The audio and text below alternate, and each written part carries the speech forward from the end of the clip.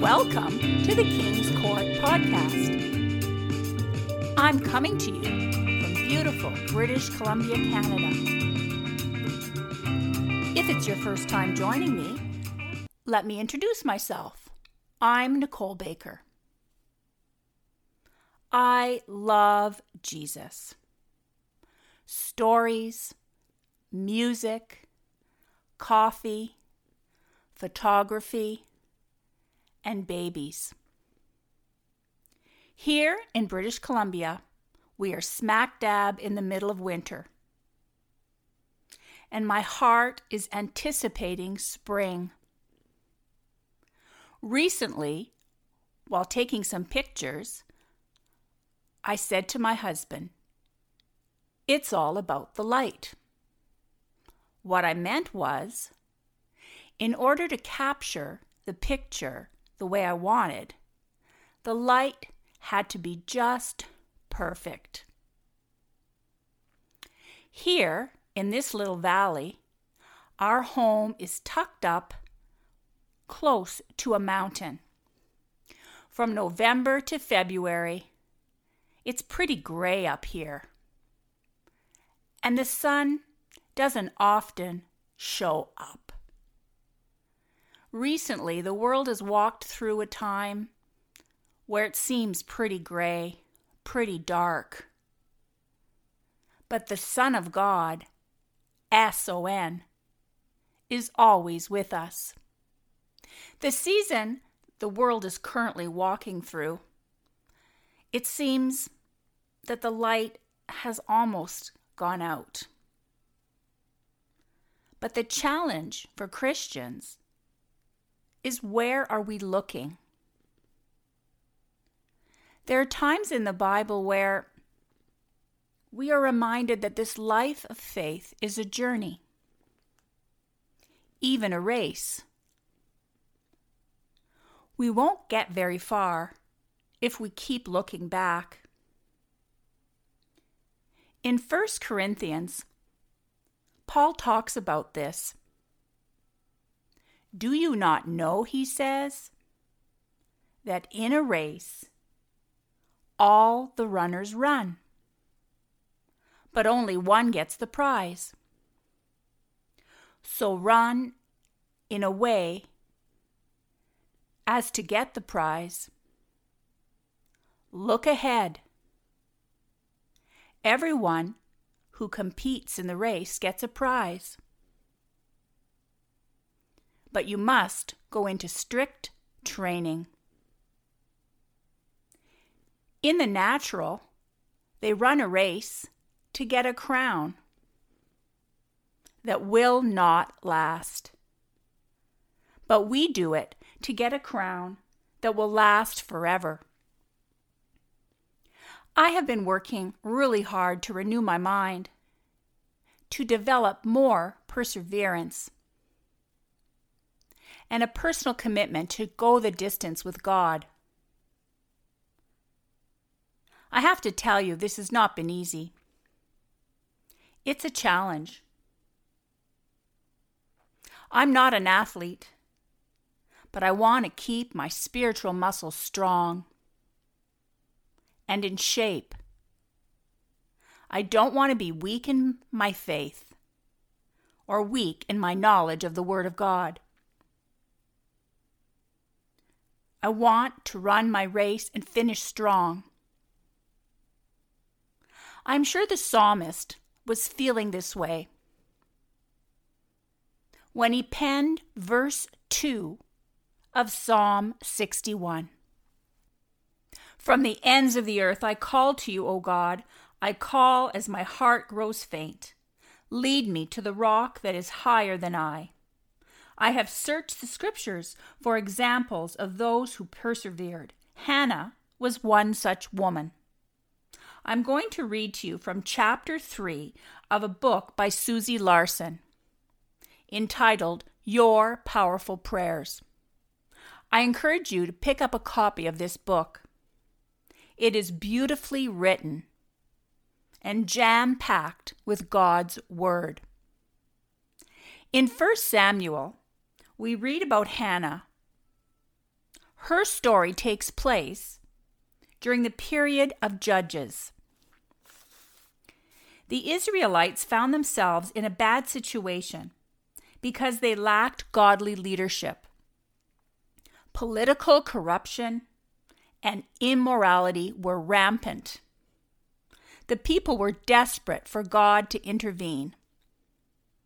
Hannah's husband loved her, but she was barren. So he married a second wife.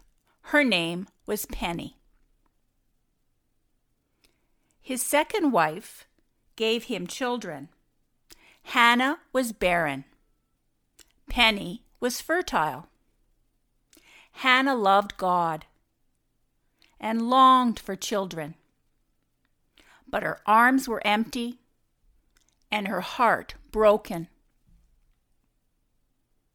So what does Hannah do? She pulls herself together, slips away quietly, and enters the sanctuary. There, Hannah cries out to God in anguish. God invites us to do the same. In due time, Hannah becomes pregnant. She actually feels the flutter in her womb. Imagine, at this point, what she doesn't yet realize is that her own heartbreak mirrored a greater desire in God's heart. Her heartbreak, my heartbreak, and your heartbreak, they are meant to inspire passionate prayer in us and through us, because God is working all things together for our good and for His purposes. God invites us to lift our chins, to look to Him, and seek the greater purpose in our pain. Do you know why? Because we can be absolutely assured that God has a greater purpose that we can even know. For Hannah, she gave birth to Samuel, who became one of the greatest prophets in the Bible. In the middle of our wilderness seasons, we must remember there are things God is doing behind the scenes that are important, even if we can't see anything happening. God is nearer than we think. I know this is hard to believe when our hearts are breaking. I am speaking for myself. I have areas in my life that I have cried out to God and continue to. The enemy of my soul wants me to feel like things will never change. He wants me to forget who I belong to. That is why you will see me post pictures of crowns on my website. It is a visual reminder for me that I am an heir of God and that I have access to the courts of heaven and an audience with the King of Kings when I pray. The devil doesn't mind me even being religious. You see, because religion has no power Only a life surrendered to God, to Christ, seeking to rely on Him has power. To be yoked to Christ makes the devil tremble. Religious activity keeps us in the smaller story, focusing on our own efforts, our own righteousness. Apart from Christ, this is all so futile. Jesus is our treasure. That doesn't mean we're to be slack or lazy, but activity alone, apart from the enabling power of the Holy Spirit, is just busyness. The fact that I worship a patient and long-suffering God gives me hope. The Lord keeps His promises, even when the wait is long. Maybe you feel like Hannah, desperate, ridiculed, maybe even mocked. Hannah was mocked by her husband's wife. It was bad enough to be barren, but then to be further tormented by a woman who gave birth to sons by her very own husband. It's like the enemy of her soul was pouring salt into an already open wound. She spilled out her grief to God in prayer, and God answered her. Jesus also felt rejected and misunderstood. In the 54th chapter of Isaiah,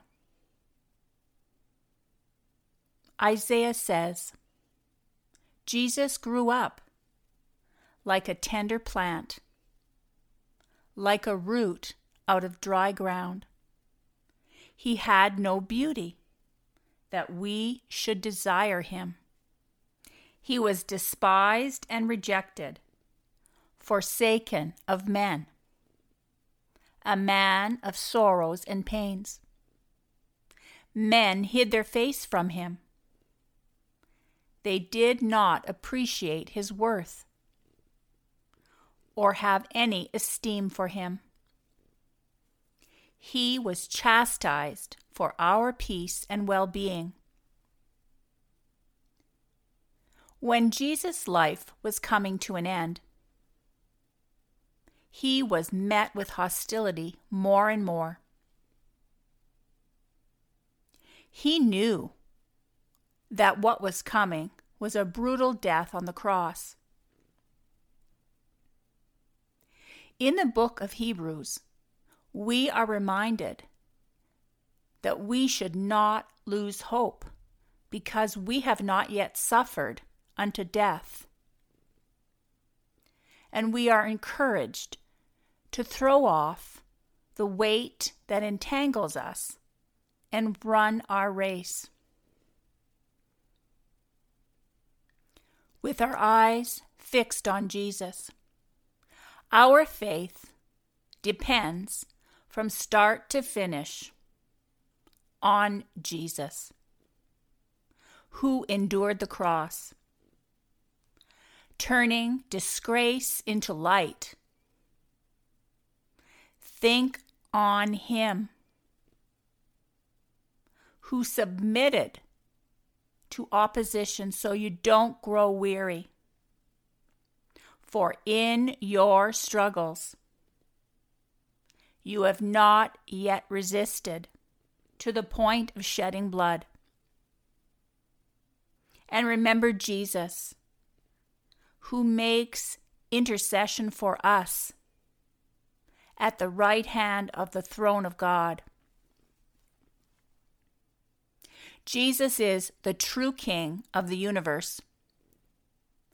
He willingly set aside status and gave up his life for the people he loved so dearly.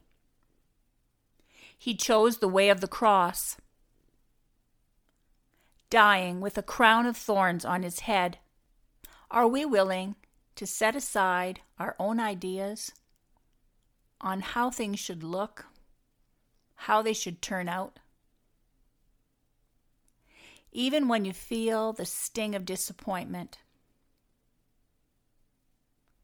You know, you don't have to live very long on this earth to have been hurt, especially where relationships are concerned. Broken promises are very painful. I'm a wear your heart on your sleeve kind of gal. And I don't play games. I love deeply, but I also feel hurt deeply. I can't do it any other way. Trust me, I've tried.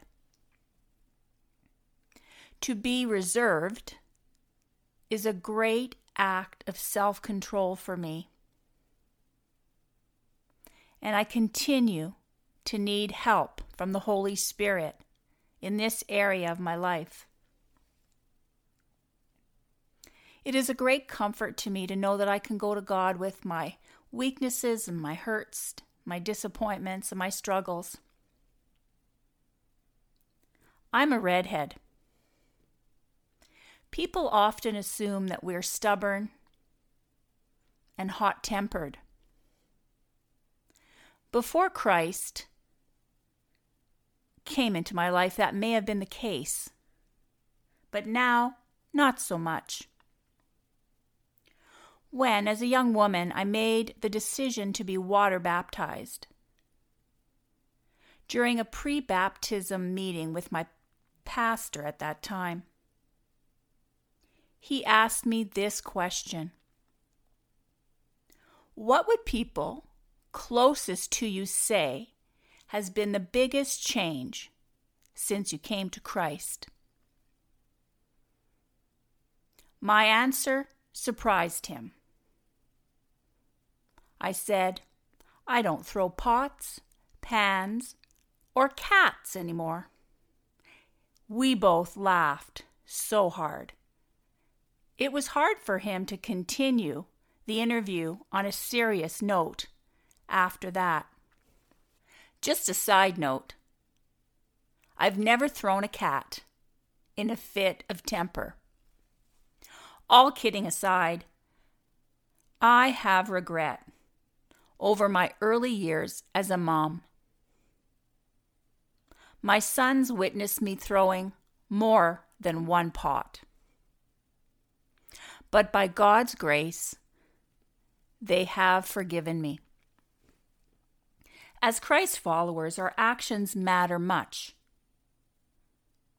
We preach the gospel by our lives more than by words. Our actions should mirror Jesus. We will waver, fall short, but we get up, ask forgiveness from others, and keep on going. We waver. God does not. His promises do not return void. 2 Corinthians chapter 1, verse 20 tells us, all God's promises are yes and amen. There is nothing in God's nature that is unreliable. In a world that continues to shake, we can know for certain that God is faithful, and His promises find their fulfillment in Jesus Christ. One of the Old Testament characters that I love is Moses. Read Exodus chapter 32, 33, and 34. It is amazing. When Moses heard the promise he had spent 40 days on Mount Sinai. His relationship with God was nothing short of remarkable. Scripture tells us the Lord talked with Moses face to face, as a man speaks to a friend. Scripture also tells us that Moses was the most humble man in the Bible. But this did not stop him from being bold with God. His success only came when God's presence was with him. It was manifested clearly, and God's voice guided him clearly. Even when the Lord's directions defied human logic, Moses knew without God's Spirit, his mission could not happen with any lasting success. The same is true of you and me. Without God's Spirit on us and working through us, it's just human effort. Without the Holy Spirit, there will be no lasting change, no impact.